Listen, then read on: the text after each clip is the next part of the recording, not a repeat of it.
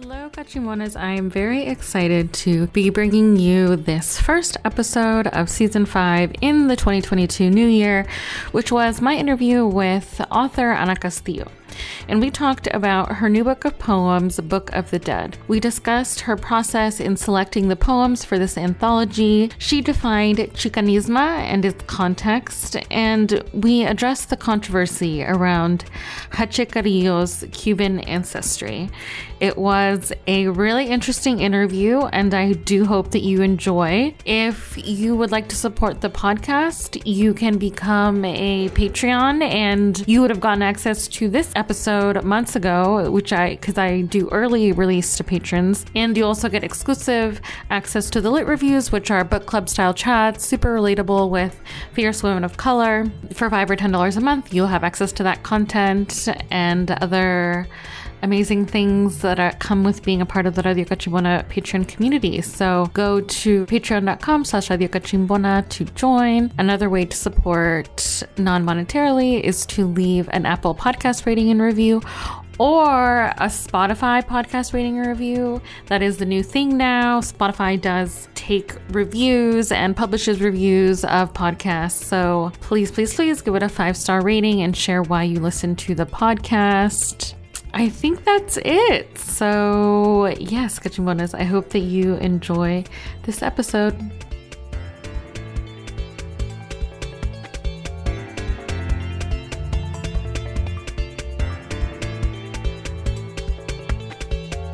Hello, Cachimbonas. Today I am very excited to have Ana Castillo, poet, novelist, essayist, and activist, here on the podcast to talk about her latest book of poems, My Book of the Dead. And before getting into that, I just wanted to say, Anna, thank you so much for coming onto the podcast and talking about your book of poems. I very much enjoyed reading them and wanted to ask how you're doing today.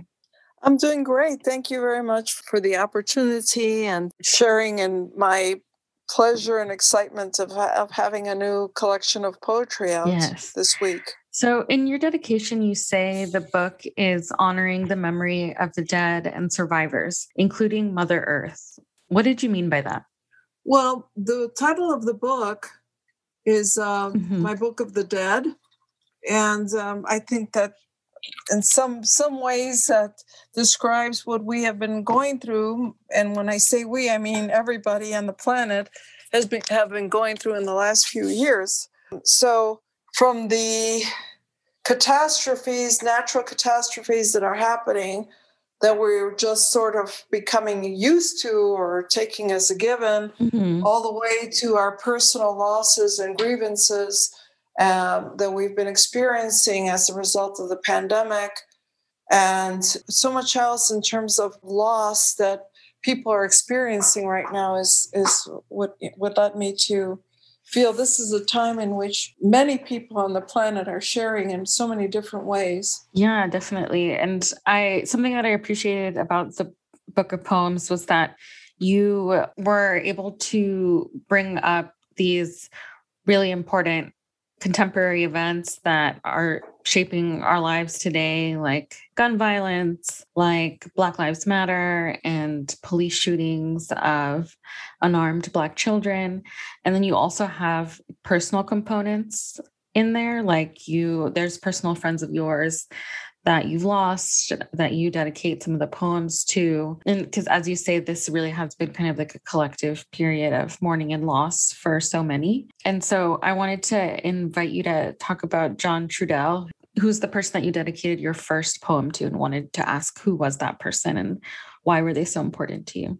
John Trudell was from my generation, as the boomer generation. He identified as a Native American. He was also of Mexican descent. I think his mother was from Mexico. But he was very involved in the American Indian movement in the late 60s and early 70s. And he was a dedicated activist throughout his life, advocating on behalf of Native Americans.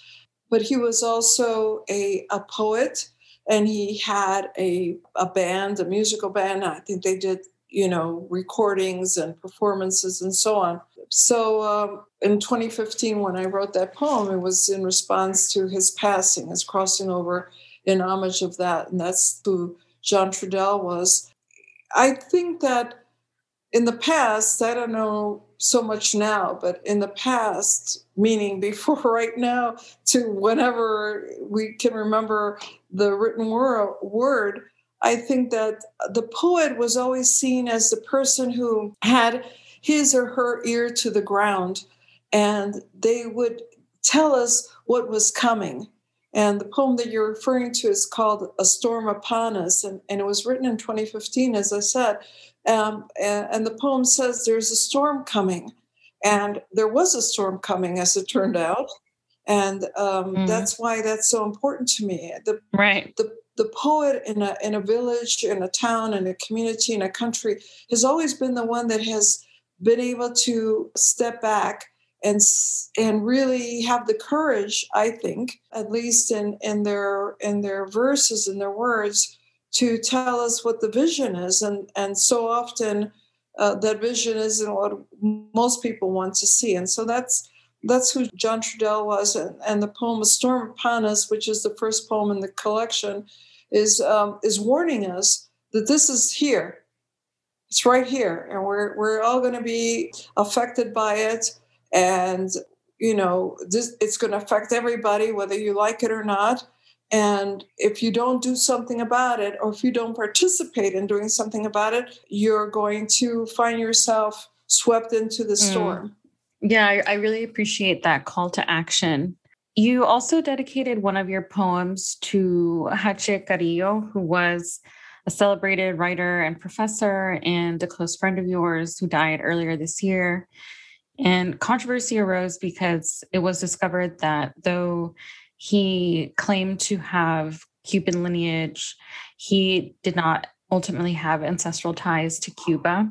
And this is kind of in the wake of a lot of like a few people in academia who had been lying about their identities. And so I wanted to ask, how did learning that affect your memories of him? Well, I don't have any information to that effect. Hache Carrillo was to my mind, my understanding, he was an Afro-Cuban, very Black Cuban man who left Cuba and lived in Spain. He was also a very out gay man who lived very much true to his life and his lifestyle. He went on to study, came to the United States, acquired his PhD, became a professor. So I don't know anything about him making up a story about being from Cuba. If he wasn't, I don't know where he was from, because, as I said, he was a very Black Afro-Cuban man. He didn't speak with a Spanish accent. I don't think he was originally from Madrid. So I don't know where those stories are coming from about him. And it was a great pleasure getting to know him when his first novel came out and knowing him afterwards as a scholar. Yeah. What novel was that? Speaking English or something like that. Came out many years ago, and it was something about, it said something like speaking English or Ingles or Spanglish, something Spanglish in it. What is it? Let me ask you, what is it that you heard that you doubt that he was from Cuba? Well, there was an expose that came out because I think his sister had said that he did not have ties to Cuba and was Black American as in United Statesian, and I forget from which state. Like, I don't know if you also heard about Jess La Bombera, that controversy. I don't know who that person is.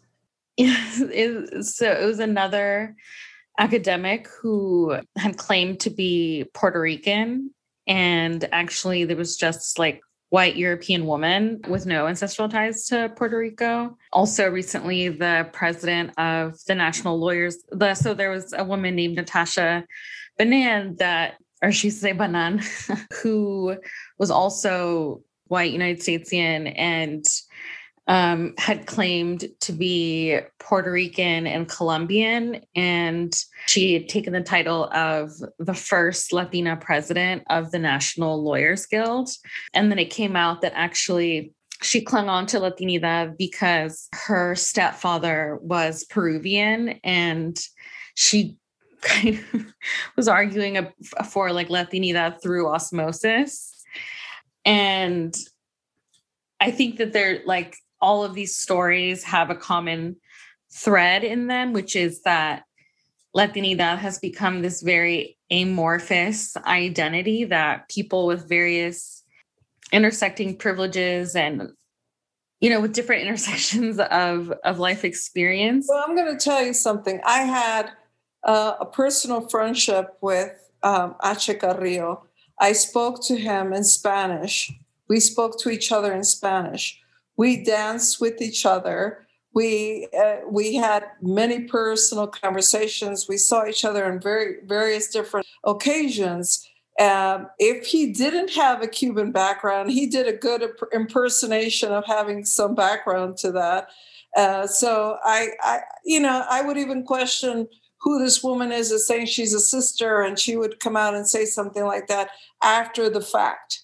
Mm-hmm.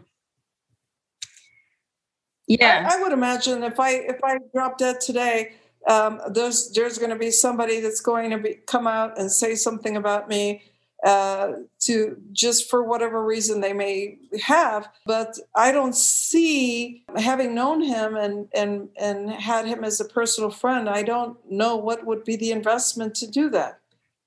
You know, not to that degree. You have to go through a great deal of impersonation to say, like, I'm going to pass now. I'm going to pass for Cuban with everybody that I talk to. Yeah, I know. So I don't find any credibility there. Even if you wanted to do that, to what degree can you get away with it? It seems not, ultimately. Right. Ache Carrillo, really? Come on.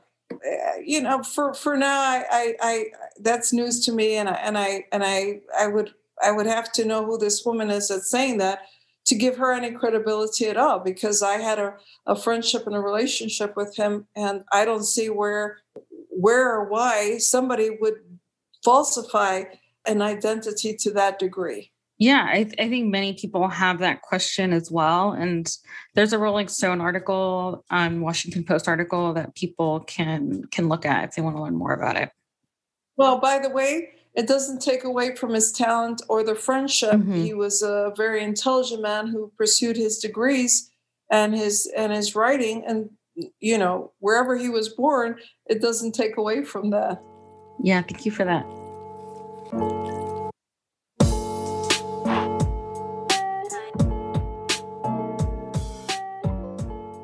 Your poem, Mass Shootings 2016 to 2019 and Counting, was a list of events of mass shootings in the U.S. with location, date, and the number of people who die, kind of examples of cold data. And then towards the end, you add a bit of context and color and expand on other gun-related deaths that occurred, like domestic violence related and gang related, et cetera. What made you structure the poem that way? I don't remember. And to be very honest with you, there are some poems in this book that I don't remember what the impetus was, except that I can say to you that once, twice, 3, 4, 5 times an ongoing occurrence, it just becomes like a drum in your head. And the drum in my head is the gun violence that we are experiencing and we're not dealing with in the United States of America. And I must have had the impulse on a given day to look it up. And I don't call it a poem. It was a decision that was made by me to include this as if it were a poem, because what it really is a list. Yeah. But we are living in a time in which we have to pay attention to numbers. And at some point, these numbers have to mean something. But we were living in the past few years with a government that was turning the world upside down, so that this didn't mean what it meant.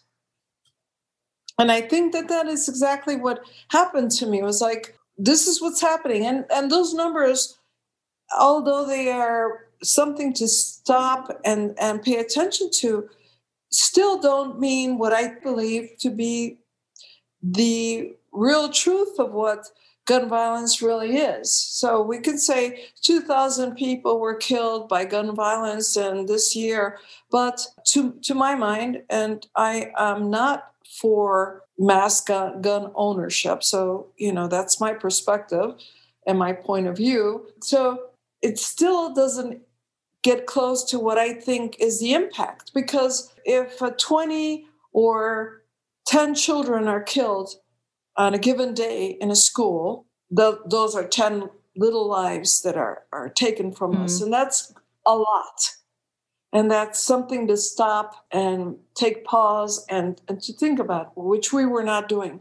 But it affects families, 10 families, 10, 15, 20,000 children in the school, in all their schools and their communities and the siblings and the generations, etc. So it doesn't just impact those numbers, but I took toll of the numbers that were happening as we have heard them to be. And it's not poetry, but I needed a place to put it. Yeah, I really appreciate that you still chose to include the list in the book, because I agree that it can be frustrating sometimes, even though a number is very jarring to look at the same time, it can't ever hold all the complexities of each of these lives and all of the people and the ripple effects of the impact of the death, as you were just talking about. But it was really powerful to see how long the list was, even just picking 2 years. Because even though I took the time to look at all the stats on that, I still felt it was under what the impact is. Right.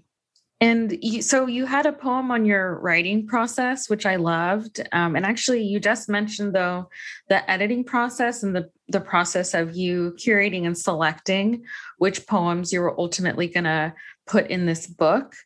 And I wanted to ask about that process and how you chose the poems that ultimately made up this book. In this collection, my Book of the Dead, I did 99.9% of the editing on the book.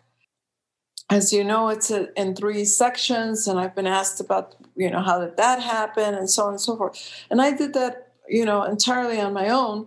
When I started to work on the book, which was in 2012, for some reason, I had it in my head that it would take me 10 years to do a solid collection of poetry. And I think I get this idea from the fact that I've had experience and I have previous books of poems. And it seemed to me to have a solid book of poetry, it takes a very long time. And so I did very cold-heartedly eliminate poems that I wrote along the way and things that I had in there, ideas that I had in there, and then I would just suddenly say, well, no, this doesn't fit.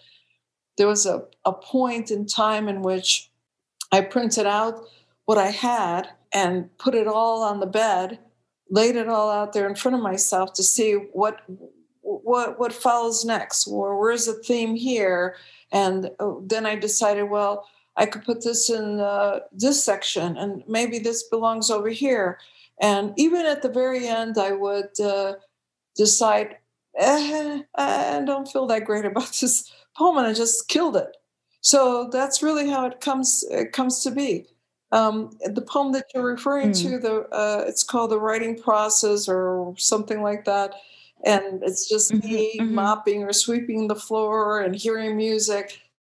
That's how it comes. It comes to us on a given day, a given moment.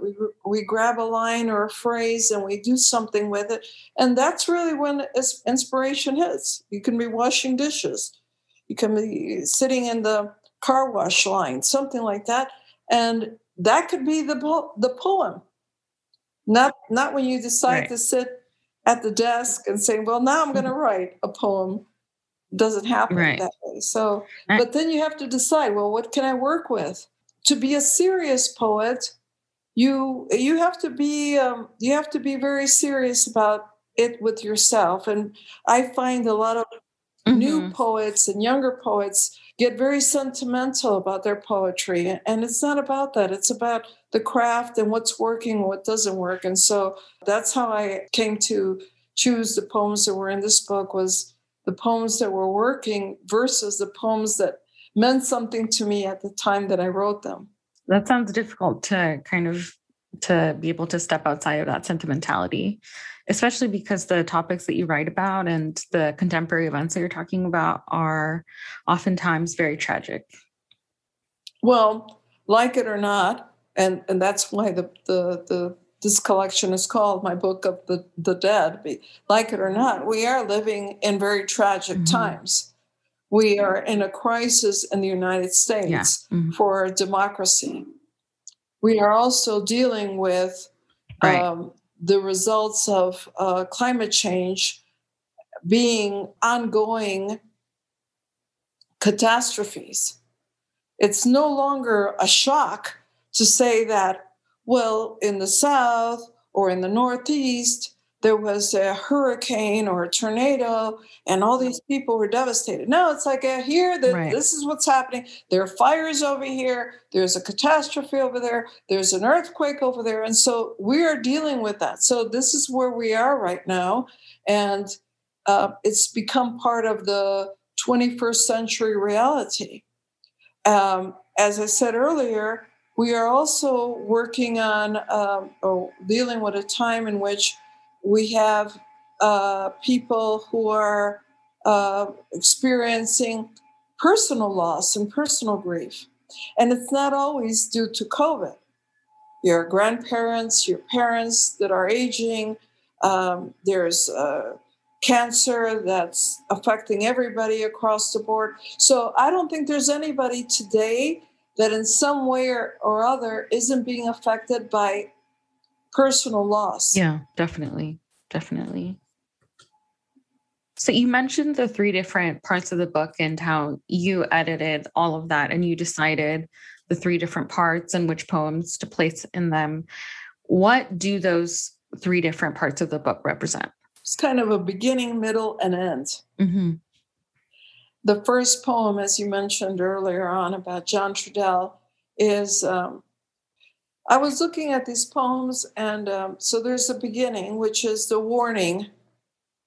There is a storm upon us. The middle poems also talk about life in general, things that we all are experiencing in some way or another. I think about a poem dedicated to African-American woman poet and professor whom I did not know personally, Akilah Oliver. Yeah, I remember that poem. But I shared an affinity with her, not only as a person of color, a woman of color, a mother of color in this country, but her son went through a very, he was a graffiti artist, and unfortunately he died in a hospital out of neglect. And a few years later, very shortly after, she was in her 40s, she died of a heart attack. And I really believed in my heart that it was as a result of just grief over her son. With her as a mother, as a woman of color. She was also a teacher and a single mother. And so that was a poem that was that's ongoing. It's a theme that's ongoing. And that would be like in the middle part of the book. And the third part of the book has to do more with, I don't want to say mythology or fantasy, but there's there are poems that are there. They do elicit mythology and fantasy and whimsy.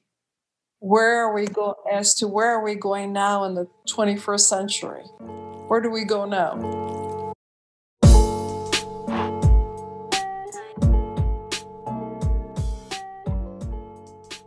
Can you explain the term muxe? I don't know if I'm pronouncing that right, but that was Chicanista?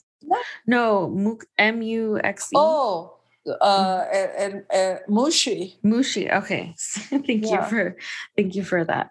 What does that word mean? Well, I can't tell you. I suspect it's a Mayan derivative, but it's a term that's referred to a person who's of the third gender, or here in this country we're saying two spirit because it's taking from the Native American, but it's basically it's referring to a person who was born a male who decides to or must live as a female, or perhaps goes and transitions totally becoming a female. But in southern Mexico, they have been accepted for a very long time in this culture that is a matriarchal culture. So a person who was born a male, who decides to live as a female in this matriarchal culture is considered a mushi. Okay. And so, right, so kind of represents resistance to gender norms. And it's an example of how there are societies that have been operating outside of the gender binary for a long time. No, it's from a little poem that I wrote about that. I've been a great admirer for a very long time in the culture in southern Mexico, in the Yucatan, with the Juchitecas. That it's a matriarchal society, historically speaking, and so I wrote a poem, like a persona poem, of a person who was born male but decides to live as a female in this culture. When you say matriarchal society, what does that look like? And we should be very proud, or I should be very proud as a Chicana, as a woman of Mexican descent, that we have one in Mexico, in this area. In Oaxaca, we have one of the last matriarchal societies in the world. And what that looks like is that it's the women, it's not men and women are both involved in the economy and making the living. Men were fishermen, the women ran the market, so on and so forth. Women also did weaving, and this goes back hundreds and hundreds of years. It was really wonderful and beautiful. But women were the ones who handled the purse. So that's what the matriarch was about. It's like the man, just like all societies around the world, they went out and they hunted or they fished, and they continue to do so in this area. But in this area, the women handled the purse, and they also were the people that you would see if you went to the mercado that were running the market. They make those decisions, and there was no problem in this society. They also dealt with indigo and so forth. It's very beautiful. It's changed quite a bit in the last decades, and I was really proud and enthusiastic about this aspect of Mexico that continue to do this, and this aspect of the two-spirit person, or the person born as a male and who decided to be identified as, or didn't feel it was a decision, but needed to live this life, was accepted in this society. Like identifying with femininity. Right. They were accepted. This is the important thing. It's not as if the society said, "Well, what are you talking about?" They accepted it, and it was there was no controversy around it. Right. So you mentioned that you identify as Chicana, and you coined the term Chicanismo. Can you explain what that means?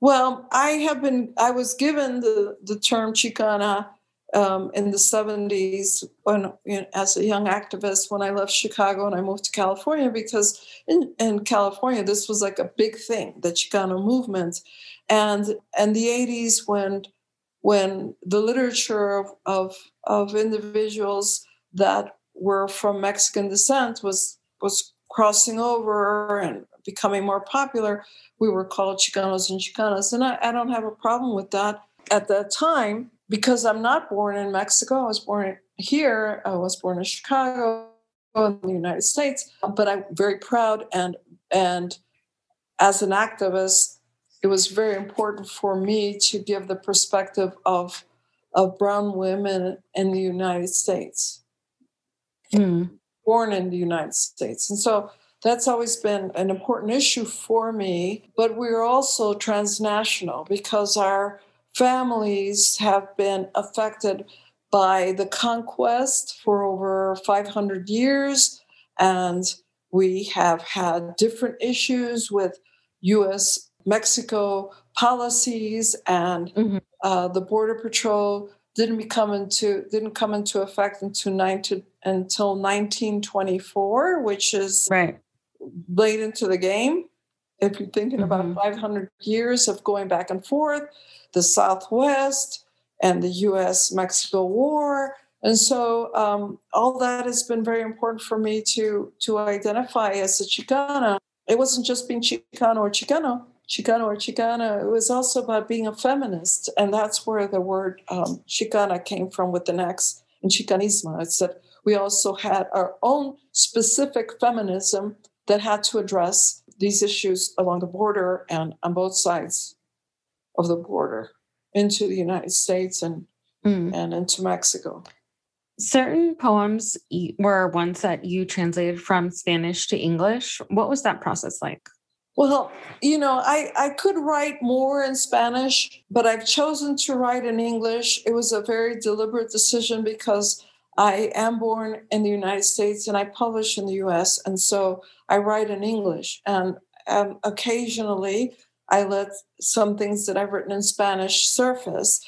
Because I knew that I was going to publish in the United States. I knew that it would be important to have the translation with the Spanish original. I have hesitated to translate my own work because I have a tendency to want to rewrite the poem, recreate the poem in another language. Right. Translate. And it's so easy to do. It's so easy to do that because language conveys culture. And there are words that are encompassing concepts that don't translate perfectly between like English and Spanish. And so it's such a difficult task, really. Right. So I hesitated to do that for the very longest time because I would want to rewrite it in the other language because as Francisco Alarcón said a long time ago, a beso is not a kiss. When you say un beso, it doesn't mean the same thing as when you say, give me a kiss. So I knew that I had to do a translation in this book because I was going to publish it in the U.S. And I put the word out and asked people who could translate. I think people responded that were bilingual and not necessarily translators. I am a translator. I've made a living as a translator in both languages. And so I know there's a difference. And so I'm very grateful to the people that stepped forward and wanted to translate. And so some of the poems that are in the book show credits to them and to myself. And that's because I saw that they were translating the poem. But there's a certain art to translation, and it's as you say. I mean, the culture comes involved. It doesn't mean the same thing. A beso is not a kiss. It means something else. And I'm grateful for their work and their volunteering to do it and so on. But I also felt that it takes a certain sensitivity to be a translator. And you have to take the culture into consideration. Definitely. That's why it's such a hard task. In the poem, These Times, you explore aging and how society devalues women as they age because of that fact. And I wanted to ask what inspired that poem, or what made you want to include that poem in this book? Well, I was invited to attend the inauguration of the new president at the university in Chicago that I graduated from with my BA. And she was and continues to be the president there. She was an African-American woman. And I was invited to attend that ceremony and to present a poem in honor of the ceremony. I didn't have something at the moment that I felt was appropriate, but I decided at that time to address not only the occasion, but also the moment that we were in, which was the last administration and the things that we were experiencing. And I also talked about my own history, my own ancestral history as a Mexican woman and what we've inherited and from our indigenous ancestors and so on. So it's a little bit of a long poem, but it finally comes around to the point that women, at least historically, are always the ones left to clean up the mess. So I did read that poem at the beautiful ceremony in Chicago. Everyone was there out on a beautiful sunny day in their regalia. And I started to talk about the ancestors and the battles and the wars that we've all had to go through. And at the end, it comes around to it's always the women who are left to clean up the mess. And so that was the inspiration and the desire that we will be here and we will get it together. Whatever is left to us to do, mothers, women, even children come in and go through the rubble and we start again.